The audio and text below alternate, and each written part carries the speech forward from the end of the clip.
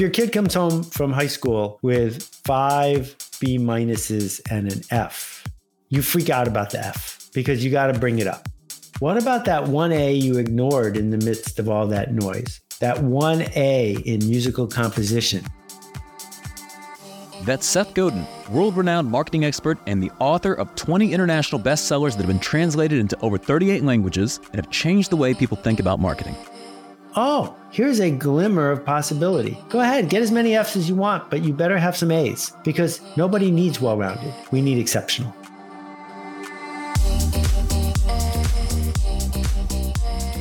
I'm Michael Mogill, founder and CEO of Crisp, the nation's #1 law firm growth company. I've built my business through practice, not theory. Crisp started with just $500 to my name and has grown to over 8 figures in revenue over the last few years, earning a spot on the Inc. 500 list of the fastest growing private companies in America. Our approach has been to take everything we've learned about generating massive growth within our own organization and help the country's most ambitious and committed law firm owners do the same for theirs. In each episode of this podcast, I sit down with innovative market leaders from the legal industry and beyond to learn from those who thrive in the face of adversity, challenge the status quo, and define what it means to be a true game changer. Today, we're revisiting one of our most popular episodes from the podcast where I sat down with the one and only Seth Godin to discuss why scarcity subtracts but abundance multiplies, how repeated failure sets you up for success, and what it means to put your best work out into the world. Joy comes from doing something just a little bit harder than we expected, just a little bit scarier than we signed up for. And if you are lucky enough to be your own boss or in a situation like that, it's on you to create an environment where you are slowly turning that dial. That's coming up on the Game Changing Attorney podcast.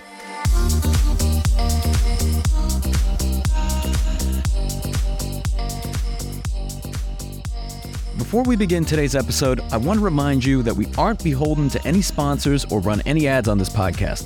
This allows us to present all of our episodes raw and unfiltered.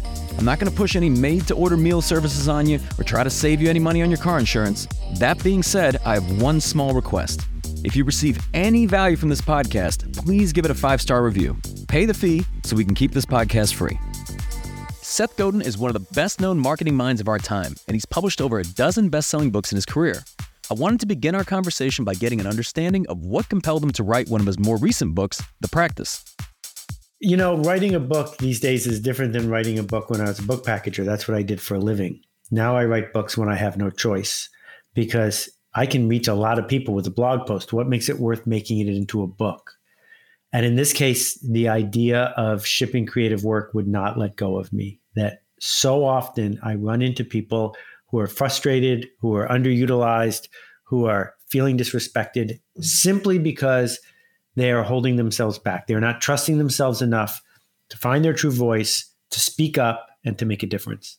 And right now, in particular, as the world is upside down, we need that more than ever. So the reason it's a book is because I was hoping that people will read it in a group. And that's why I devoted a year of my life to making this book. Now, I know you speak greatly about creative work. Who would you say is the audience for this book? It's not painters. It's not people who write symphonies. That is mistakenly been pigeonholed as creative work and everything else isn't. You know, so if I think about lawyers, I used to live in the law school dorm at NYU. I created several books working with hundreds of law firms around the country. Lawyers rarely define themselves as creative. But I got to tell you, with a CD-ROM filled with Word docs and GPT-3 and a few other tools, if all you know how to do is draft something that's been drafted before, we probably don't need to pay you. And when you think about the highlights of a career, whether you're a lawyer, an accountant, an executive, or somebody who's an elementary school teacher, they are always about solving interesting problems. That is where our highlights lie. What does it mean for a problem to be interesting? It means it's never been solved this way before. It means there's no guaranteed answer. It means that you can't look up the answer on Wikipedia because if you could, A, it's not interesting, and B, someone is going to do it cheaper than you. And I know you discussed throughout the book just the patterns of those who succeed versus those who don't. And it seems like even from the onset, with the first chapter, you talk about trusting yourself, that you speak about having to do things to learn how to do them. If you could speak to that. Okay, so what's in between learning and education, right? Education is a scarcity-based model of coercion and compliance where you give up money and time and parts of your life in exchange for a piece of paper. And you know you're in an educational setting if you ask the following question. Will this be on the test? Because what you just asked is not, is this something I need to know, but how long do I need to know it for? Will this be on the test is not about learning. Everything that we really care about doing, riding a bike, walking, speaking intelligently, having relationships, there was no test for any of those things. We learned them. We did not get educated in them. And learning works because we fail before we get it right. That my godson failed at walking for, it felt like months. But Henry didn't sit down and then say, I give up. I'm never going to learn how to walk. He learned how to walk by walking poorly. And that's the way we learn how to do everything. And you also discussed and compare really decisions and outcomes. And in times you say that you can have a good decision, but a poor outcome. Yeah. So Annie Duke's not on the call, but if she was, she would have a lot to say about this. Former world poker champion and my mentor on this topic. So full credit to Annie. This is super important. And any professional listening to this, if this is the only thing you take away, it will be worth it. Think really hard over the last 6 months about a good decision you made. Pick anything that was a good decision. You got it? So the question is, that good decision, did it lead to a good outcome? And the answer is always yes. People say yes. Well, then that's not really a good decision. That's just a good outcome. You got lucky. A good decision is a good decision even if it doesn't work out. Because what it means to make a decision is to look at the available data, the probabilistic curve, and say, based on who I am, what I know, and where I'm going, what is the best choice, regardless of how the dice, regardless of how the cards, regardless of how the world turns out, it's still a good decision. And the reason that this is so important is because if we become outcome focused, we develop bad habits by repeating bad decisions because in the past they worked out for us. And if, for example, you work with a bully at work, this is an example of that. The bully got away with something early in his career and he keeps doing it again and again, even though it wasn't a good choice. It just worked out early. And second, when the outcome doesn't work out, then we're going to give up. We're going to give up our practice. We're going to give up our craft because we got so hooked on it always working. We don't know how to deal with the fact that the craft, the practice, the decisions aren't related to the outcome. They just lead to a better one most of the time. And I know you mentioned later on that, if you need a guarantee that you're going to win before you even begin, you'll likely never start. Correct. So as we shift to, I know you mentioned nowadays, the world is long on noise and short on meaningful connections. So in terms of the differences between mindsets, just kind of the abundance versus scarcity, because I know you speak at length of the fact that hoarding is really toxic and that's a product of a scarcity mindset. Right. So let's think about where hoarding comes from. Hoarding certainly happens in North Korea where they don't have enough food. But what about places where there is plenty? Why is there hoarding? There's hoarding because capitalists need there to be scarcity because scarcity at some level creates value. That if red wine flowed like water, Burgundy from a great vintage, you could buy a bottle of it for a nickel. You can't buy a bottle of it for a nickel because it's scarce. And so we started by creating stuff that people will buy because there isn't a lot of it. But then we added time to the equation. And so if you want to have a world-class lawyer look at your file, it's $900 an hour. Why? Because she can't look at two people's files at the same time. So if you want that hour, you got to pay for it. It's scarce. And so we get hooked on, well, I can't give it to you because then I won't have it anymore. We get hooked on this mindset of hoarding. And the problem with that is that most of the things we care about and our culture are not driven by scarcity. They're driven by abundance. So if I have a widget factory and everyone in town comes and takes a free sample, I'm going to go out of business. But if I have an idea and everyone comes and takes a free sample, I'm rich because I get to keep the idea and now the idea has gone up in value. And so we have to shift gears and think hard about how do I contribute to this culture? How do I earn trust? as opposed to how do I approach a scarcity mindset and create distrust. So you mentioned that abundance multiplies while scarcity subtracts. What about on the notion of competition, right? Because one would argue that competition is also a scarcity mindset. Well, competition is definitely a scarcity mindset in the sense that only one person wins the Boston Marathon. However, 20,000 people race in it. So what are the rest of those people? Fools? No, they know they're not going to win. They're not running because they want to come in first. They're running because they want to run. And so the opportunity is to weave together a fabric of culture. You know, the guy down the street who's my lawyer serves as the local town judge for like a nickel and is constantly organizing, showing up, contributing. And you can say, what a fool. He should just charge more billable hours. Well, no, because Joe is always as busy as he wants to be because he's trusted. And so he's not a good community member because it's going to help his business. But it's interesting to note that by not having a competition mindset, it actually helps his business.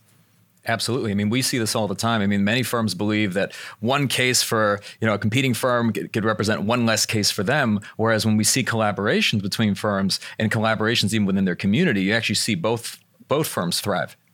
Yeah. And part of the challenge that lawyers face is the billable hour, which is a fairly new invention.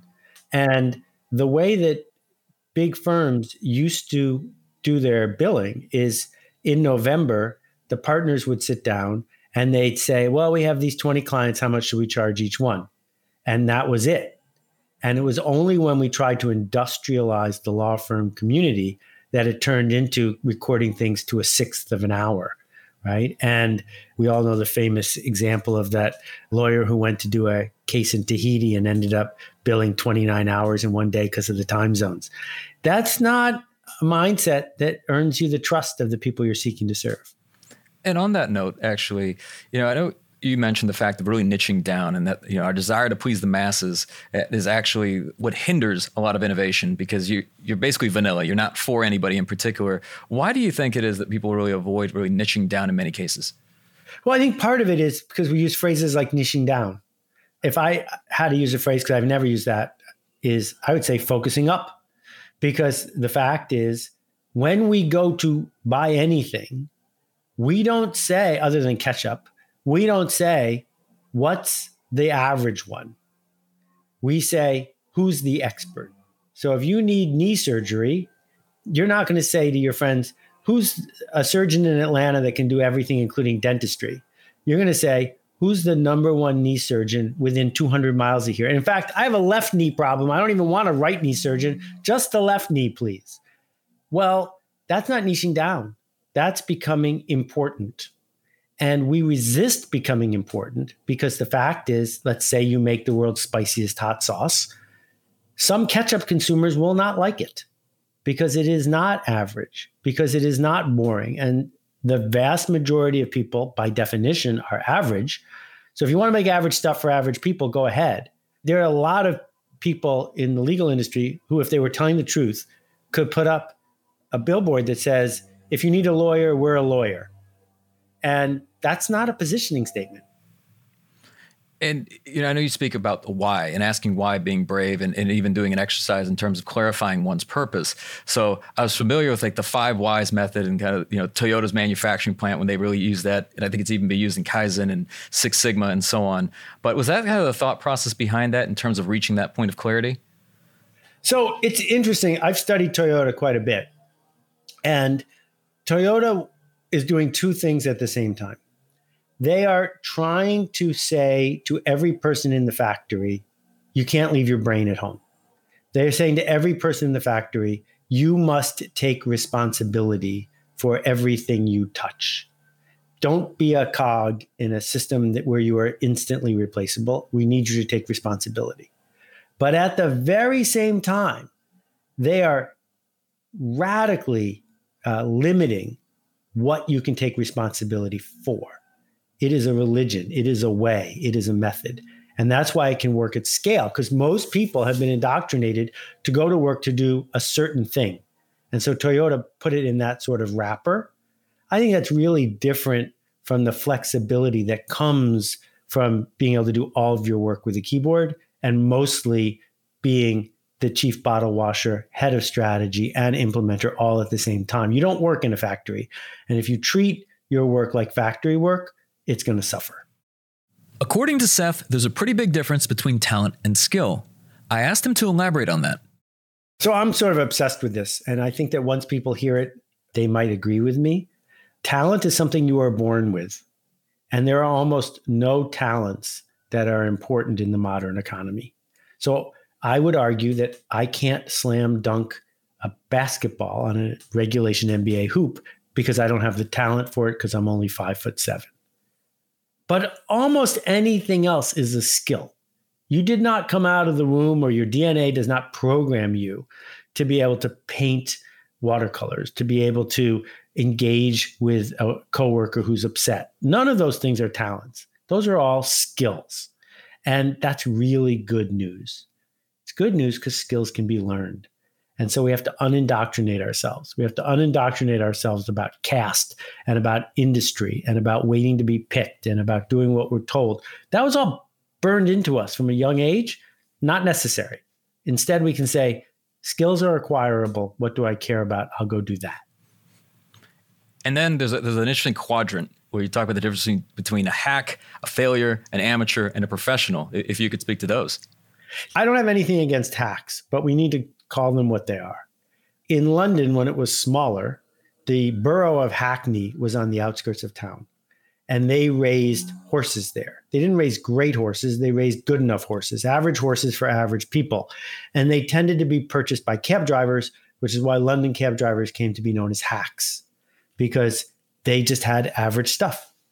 It is possible to be a hack lawyer. And basically what you say to your clients is, what do you want? And you give them that. And you don't have a lot of trouble making sales if you show up enough times. And there's nothing wrong with being a hack. But then don't also believe that you are an artist, a professional, someone leaning deep into what your craft could be, because that's a different thing. So when Brian Stevenson builds a nonprofit that changes the justice system in parts of the United States, he's not being a hack. No one asked him to do that. He showed up to do it. And so if we're going to do this art, what it means is we don't get to just say to the customer, whatever the customer is, do you want fries with that? Right? McDonald's doesn't make art. McDonald's is a hack. But Ray Kroc, when he started McDonald's, that was art, because maybe it wouldn't work. No one had ever done it before. What are the rules? How do I invent the next thing? So that's the fork in the road. And the trap is thinking you're doing one thing when you're actually doing the other one. And I would just put as an aside, having lived in the NYU law school dorm for a year, almost entirely law school teaches lawyers to be hacks. Now, I know that's the hack, but it seems like you could be one worse, right? The failure, because at least the hack is persistently serving his audience. That's correct. There are lots of ways to fail. One way to fail is to insist that everybody get your joke, to insist that you are entitled to a commission for your symphony, that you are entitled to have a standing ovation for the work you just did, that you're entitled to win your case before the Supreme Court. You're not entitled. It doesn't come with any guarantee. And so part of what it is to be a professional, to do this creative art, is to have empathy for the audience, to say, they might not know what they want, but I have a hunch that this is going to resonate with them. And that distinction is super important because, I would argue Steve Jobs led, whereas Tim Cook is a hack. Tim Cook hasn't had one innovation in the last 8 years, not one product or insight that changed anybody's life, whereas Jobs did it every year or two because he was willing to fail, and he failed a lot. Whereas Apple just sort of mundles through now, makes their stock price go up because the stock market really likes hacks, but it doesn't last. And what would you say is like the biggest mark of a professional in terms of differentiating that person from an amateur? Because it seems like both can have some, artistic vision or integrity, but there's a difference in the process at which they do things. Correct. I love amateurs. Hobbies are great. If you have a hobby, please keep doing your hobby. Just don't sell it for money. If you love playing blues guitar, play blues guitar exactly the way you like to play blues guitar. But don't show up in a dive bar for $20. because now you're not making the music for you. You're making it for the people in the room. And that turns you into a professional. You could be bad at it, but to be good at it means you have to have the empathy to say, I'm here for you.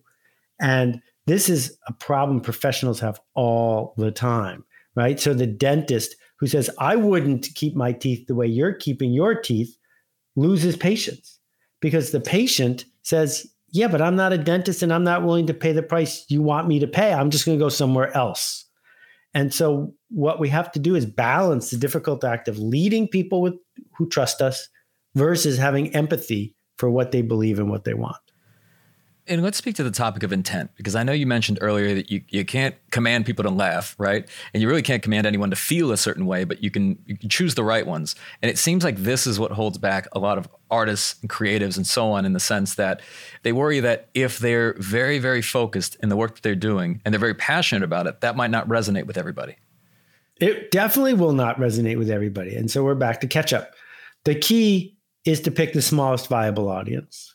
And I wrote about this in This Is Marketing. The smallest viable audience is counter to everything we are taught in this country. Smallest viable audience says, I will be very clear who this is for, and anybody else I will send to a competitor. And if you tell me that you believe this, and I say, how many people have you sent to other firms in the last 2 weeks, and you can't think of anybody, then you don't really believe it. And what it means is to say, for people who want blank, I have blank. Well, what is that? And how can you be clear about it? So Elvis Costello isn't for everybody. Spike Lee isn't for everybody. Cyrilla May isn't for everybody. Patricia Barber isn't for everybody. Okay, that's why they're for somebody. And so if you go to the Green Mill in Chicago when this pandemic is over on a Monday night at 9:00, you can sit and listen to Patricia Barber and her trio play jazz. There's only 125 people in the room because the room only fits 125 people. But in that 5-hour jam session, her life will get better and your life will get better, or you won't get the joke and you will leave, one or the other. But Patricia doesn't have to chase anybody because the people who get it are waiting in line. And Seth, to your point, and I agree with you, and I actually argued this even in my book, which was a legal marketing book, but it seems that, focusing or going after a smaller audience, many times, I think even listeners hearing this, they might feel that that is a privileged position to be in. And they say, well, Seth, that sounds great, but if I'm turning away all this business, how will I be able to really stay in business or grow my business? What are your thoughts on that? If you don't, how are you going to grow your business? If you don't do that, then you're making average law for average people. And average law for average people would be fine if you were the only average lawyer in town, because there are a lot of average people in town. But you are not the only average lawyer in town. In fact, almost every lawyer is an average lawyer. So if I can't tell the difference between lawyer A and lawyer B, why will I pick you? And why wouldn't I want you to be cheaper? On the other hand, if I have an obscure copyright case about whether this is in the public domain or not, there's only 5 lawyers in America I would trust to take that case on. How do you become one of those 5? Well, you start by turning away people who want you to do personal injury cases, because you can't do both at the same time, right? So here's the deal. Law school is an industry, and it has churned out more lawyers than we need. And if you want to persist and still be a lawyer, given the surplus of lawyers, you have to be a different kind of lawyer, a specific kind of lawyer, not a general kind of lawyer. Now, there's one exception, and the exception is sometimes people need general. They need one human who can do 40 different kinds of law. If you're going to be that kind of lawyer, you have to be the best at doing all of them, which is its own form of Swiss Army knife. But most of the struggling lawyers I know, most of the lawyers I know who are unhappy with their work, cannot tell you why they are the one and only choice for a specific issue. And if you're not the one and only, of course you're exhausted because you're lying all day long. And later you make the point that there's really no such thing as writer's block, which, coming from you as someone who's written 19 books, is actually probably a pretty good source on that. But you talk about that, and then also in the sense of, I think you discuss credentialing as that being a form of signaling. So a lot of these practices seem to be stalling or even avoidance behavior. How do you approach getting over these things? Okay, well, writer's block is real, but there's no such thing. what people actually have is fear of bad writing. No one who ever told me they had writer's block was able to show me book after notebook of bad writing, because they just have no writing. But everyone knows how to put 3 words together. You woke up this morning able to speak. If you just wrote down what you said, there's clearly no physical block there. And so what I'm arguing for, which I learned from Isaac Asimov, who I did a project with, he wrote and published 400 books in his lifetime. So I've got a long way to catch up.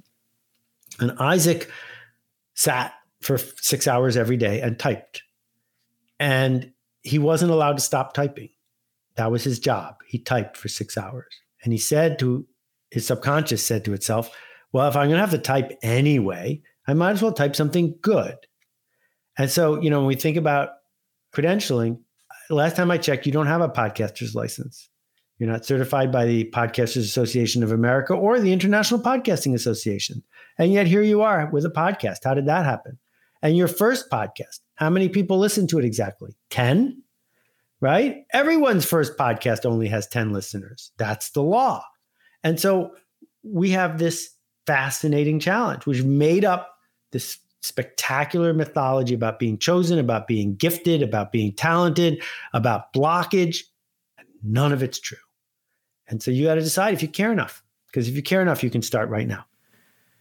And on that note, I know you speak to imposter syndrome in the sense that this is actually a sign that you're a well-adjusted human, because I've started writing my second book and I'm feeling this, very much in the same way. But so imposter syndrome is not a bad thing. No, imposter syndrome means you're on the right path. Imposter syndrome is a compass. Imposter syndrome is what you feel when you're doing something that hasn't been done before, solving an interesting problem, and are self-aware enough to know you're going to have to dig in and work even harder at it. And if you're not feeling imposter syndrome, one of 2 things is true. Either you're a sociopath or you're not trying hard enough. And if you try hard enough, if you lean out of the boat enough that you start feeling it, now you know you're onto something. And on this similar note, what would you say is the difference between reasons and excuses? Oh, that's an interesting question. Reasons and excuses. I think that you can't tell the difference between a reason and an excuse in writing. It's about the intent behind it. So the excuse is, this lets me off the hook. I don't have to take responsibility anymore. The reason is, this puts me on the hook and I have to figure out how to make it so this reason never happens again. And the question is, how do we put ourselves on the hook? Because factory work trained workers to take themselves off the hook, that the goal of factory work is deniability. The reason there are so many meetings in our lives, leaving aside lawyers who bill by the hour, the reason there are so many meetings in our lives is so that everyone can sit around the table waiting for someone else to take responsibility. You know who never asks to get let off the hook? Pablo Picasso, Samuel Beckett, somebody who is creating art. They don't say, can I write a little less today? Can I create fewer plays? No, they don't say that. They say, how can I do this more? Because art is human. Art is why we're here. Work, by definition, we want to do less of. So I'm challenging people to realize what an opportunity they have, how much privilege anyone who's listening to this has, how much technology, how much benefit of the doubt, how much trust. So to just grind it out, I don't think that makes any sense at all. And you discussed with the things necessary for us to upskill or even level up. You mentioned the concept of desirable difficulty. Yeah. So what we know about flow and passion is we almost never feel them when we are doing something by rote. That if it's easy, much of our brain disappears. So the goal, but we also know if it's too hard, if it's too challenging, then we give up. We get frustrated. But right in between those two is a place for joy. And that joy comes from doing something just a little bit harder than we expected, just a little bit scarier than we signed up for. And if you are lucky enough to be your own boss or in a situation like that, it's on you to create an environment where you are slowly turning that dial. If you look at my blog, 7,500 posts later, my first 100 posts weren't as daring as the post I wrote today, but I have to keep turning the ratchet because I don't want to be somebody who's, a ghostwriter for myself. I want to be present. And that means I have to do things that are scarier or new. The idea of an infinite game strikes a chord with those of us who aren't working towards an end destination, but rather do what we do because we enjoy the process. I wanted to know, how important is it to approach creative endeavors in this way? It's particularly poignant and relevant for the people who are listening to this. So let's understand what it is. We all know what a finite game is. It has innings, it has rules, it has winners and losers. There's usually a time clock associated with it. Soccer is a finite game.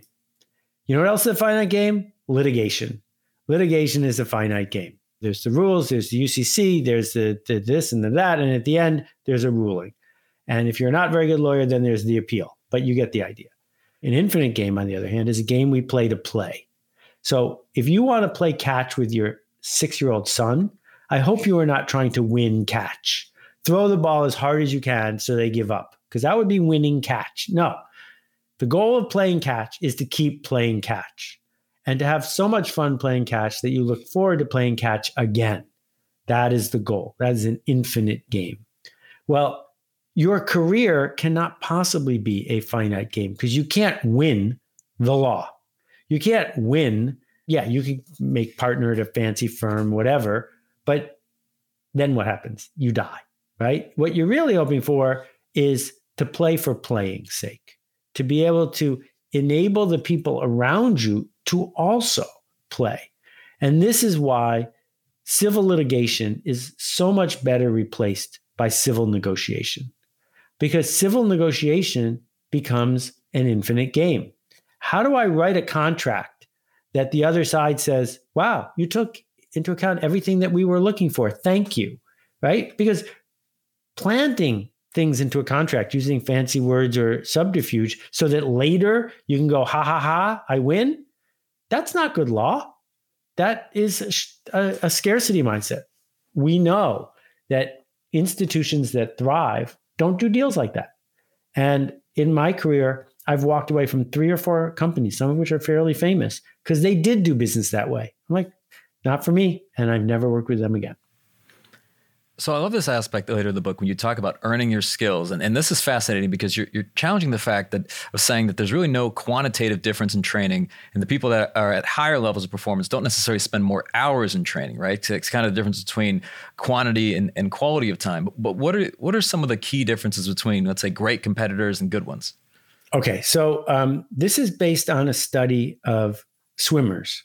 And swimmers are a great group to study for a few reasons. First of all, we can judge to 1/10 of a second their performance. We don't have to worry about judges and things like that. Second, they all compete in the same way. So we have a huge base to choose from. And third, it turns out there's a really big striation between the performance of people at 3 different levels. Country club swimmers, these are people in a local league. College and similar swimmers, and Olympic swimmers. They are clearly grouped in their performance based on which one of those 3 they are in. Here's what the guy who wrote the paper did. And I don't have his name handy, so if you want to add that to the show notes, that'd be great. He compared diet. He compared the hours they spent in training. He compared the background of their coaches. He compared whether they were good at life. No difference whatsoever. The people in the country club league didn't have a happier life, didn't eat more fatty foods, didn't train fewer hours. Nope, no difference. The difference was people in each group chose to be in the group. That once you decided to compete at the Olympic level, you were surrounded by people who were competing at the Olympic level, and you learned from each other. Your technique was different because you committed to being people like us, and people like us do things like this. And what's fascinating to me about this is it applies in so many other areas of our life. So my wife was a lawyer for a really long time. And 20 years after graduating law school, people would still ask, where'd you go to law school? This is absurd. Because you did well on the LSATs when you were 21 years old, we're going to pigeonhole you for life? Well, at some level we do. And the reason we do is not because Harvard was good at picking who should get in and who shouldn't. We have plenty of data that show that people who get into Harvard and don't go actually perform just as well as people who get into Harvard and do go. because it's not what anything that Harvard is doing that determines whether or not you're going to perform. It's what you decided about who you are and where you are going. And that decision is reflected in which firm do you join, which people at the firm do you hang out with, who are you seeking to impress, who are you walking away from, which clients do you pick. So when you're struggling at 25 and you take a shyster client, well, that's the kind of lawyer you're going to become. And you might never recover from that. And so I think we have to make a real commitment early and often about what do we know, how do we know it, and how are we measuring ourselves. And it seems like there's a lot of things at play here. I mean, I know you mentioned like kind of the cultural standards and so on, and even those that we surround ourselves with, they have, an enormous influencing factor of the type of work that we do and even how committed we'll be to it, but also in the interplay between the things that you're really good at and then spending your life dedicating yourself to those things, and emphasizing strengths rather than improving weaknesses. Right. So if your kid comes home from high school with 5 B minuses and an F, you freak out about the F, right? Because you got to bring it up, right? Well, what about that 1A you ignored in the midst of all that noise? That 1A in musical composition. Oh, here's a glimmer of possibility. Go ahead, get as many Fs as you want, but you better have some As because nobody needs well-rounded. We need exceptional. I think people need to hear that again. I mean, I know, and I say it because it's like it could be the difference between a life of joy where you're thriving and you're aligning with your strengths versus a life of misery trying to, focus on, just improving weaknesses. Yeah. But I also need to say, if someone says to you when they are 10 years old, I am bad at math, what they've actually said is, I've had bad math teachers. Nobody is bad at math. Nobody. And we often give up on things for the wrong reason because they've been misclassified. And figuring out what we are great at is much more about an emotional spectrum than it is about the actual content of the thing involved. So if someone says, I am great at oil painting, but I can't possibly do a good job as a teacher, I'm not buying that.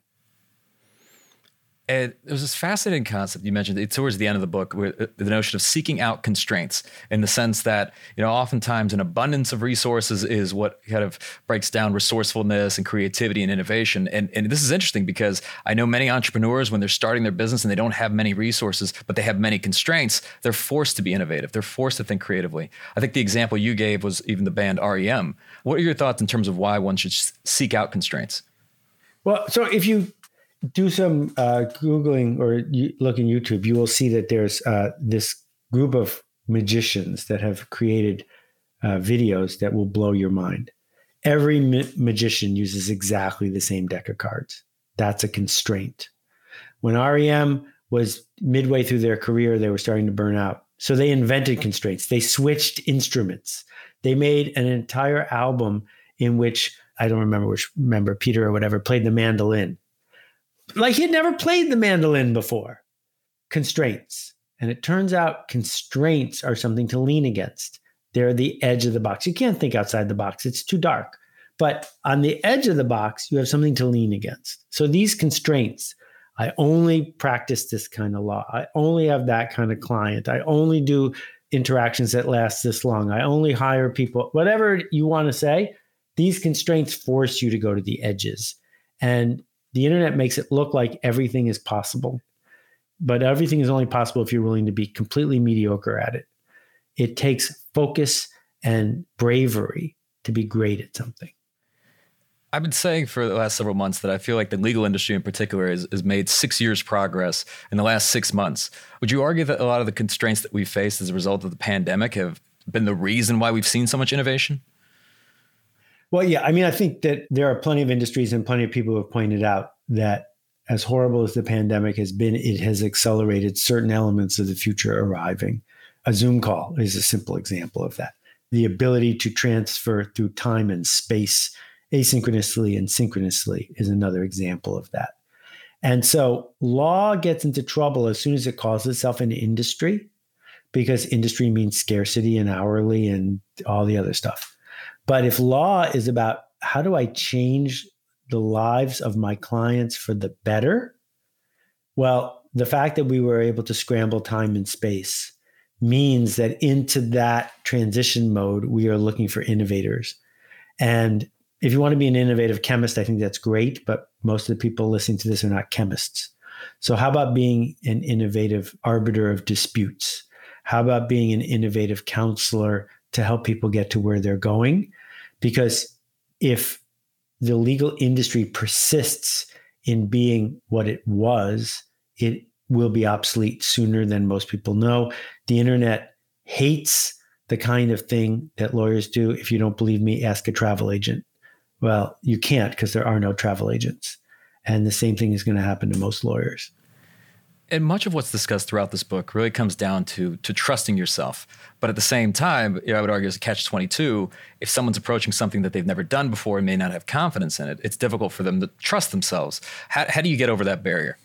Well, what does the phrase trust yourself even mean? Who's doing the trusting and who is the self? How can when you talk to yourself, who's talking and who's listening? So I'm arguing that we do have two selves. We have the self that's verbal and negative and afraid. And we have the self that doesn't do well with words, but believes in possibility and has a spark. If we can learn to trust that voice and then add the other stuff to it, we can make great stuff happen. And I guess my argument is you don't get confidence because it worked. You get confidence because you commit to a practice. And I've taught thousands and thousands of people how to juggle, and nobody who learns how to juggle knew how to juggle before I taught them how to juggle. And now they know. So where did the confidence come from? It did not come from, oh, now I know how to juggle. It came from, oh, I can throw one ball. Throwing one ball gives you the confidence to throw two balls. And once we learn to throw balls, then the catching will take care of itself. And the same thing's true with how we learn to talk. And the same thing's true with how you learned to argue before an appellate judge. It's simply a matter of committing to a practice, and whatever happens in the outcome, learn from it and then do it again. And Seth, on this podcast, much of what we discussed, a lot of it has been around decision-making frameworks. We've talked about this on a number of different episodes with a number of different guests. I'm curious, as someone who undoubtedly receives numerous opportunities, what is your decision-making process for determining whether you'll pursue an opportunity or not? It's complicated. There are parts of it that are simple. The biggest simple part is, would I be proud to put this in the world even if I didn't get paid to do it? And if the answer is no, then my answer is no. The second thing is the person I'm talking to hustling me? Because no one wakes up in the morning hoping to get hustled. So then the answer is no. My default answer tends to be no, because I realize everything I do means less time on the thing I've already committed to doing. But then I say, well, does this scare me a little bit? Is it generous? Is it a chance to turn on lights for people? Will it help leave a path behind that makes things better by making something better? Then I'm more inclined to do it. But it's complicated because sometimes you do something thinking it's going to be 10 minutes and it leaves a ring on your coffee table that takes years to get rid of. And other times you commit a lot of energy to something. The specific example, when I was running one of the first internet companies, AOL was our biggest client, and we signed a deal with them to build a chat game platform that was a true breakthrough. We spent 9 months building it, and it was going to ensure the next 5 years of our company's future. And 2 days before it was going to launch, AOL changed its business model. So our royalty would have gone from 15% of $3 an hour to 15% of $0. And it disappeared. And you just can't count on the outcome. You can count on the process. So I'm glad we went through the process, but in that moment, the outcome really hurt. And nowadays, and probably even, I don't know if it's even nowadays, it seems like always people have been giving advice, right? There's no shortage of advice. But I'm curious from your perspective, what's been the worst piece of advice that you've ever received? I think that the idea that you should take advice might be some really bad advice. I think that you should understand the principles. And if someone can outline principles for you and they become your principles, it's not advice. Before GPS, I wasn't great at following directions from someone on the side of the road because 6 turns later, I forgot what the 7th turn was supposed to be. That's advice. On the other hand, if someone had given me a compass and explained that Cleveland was due west, I could have figured out my way there. And Seth, as we come to a close, this being the Game Changing Attorney podcast, what does being a game changer mean to you? It's not called the game playing attorney, right? What it means to be a game player is that you accept the rules as written and you do your best to win. To be a game changer is you say, I'm going to take one step up to a new dimension and figure out how to play a different game. And so, if you founded a book group inside your law firm and dealt with everybody rolling their eyes and dealt with everyone showing up late and dealt with all of the status games, but still got 8 people on your firm to read the practice and discuss it, you would be changing the game, because the law of being in a law firm is you don't have a book group. Well, you could change the game. I hope you enjoyed revisiting this episode of the Game Changing Attorney podcast with our guest, Seth Godin, and have gained some new insights from our timeless conversation.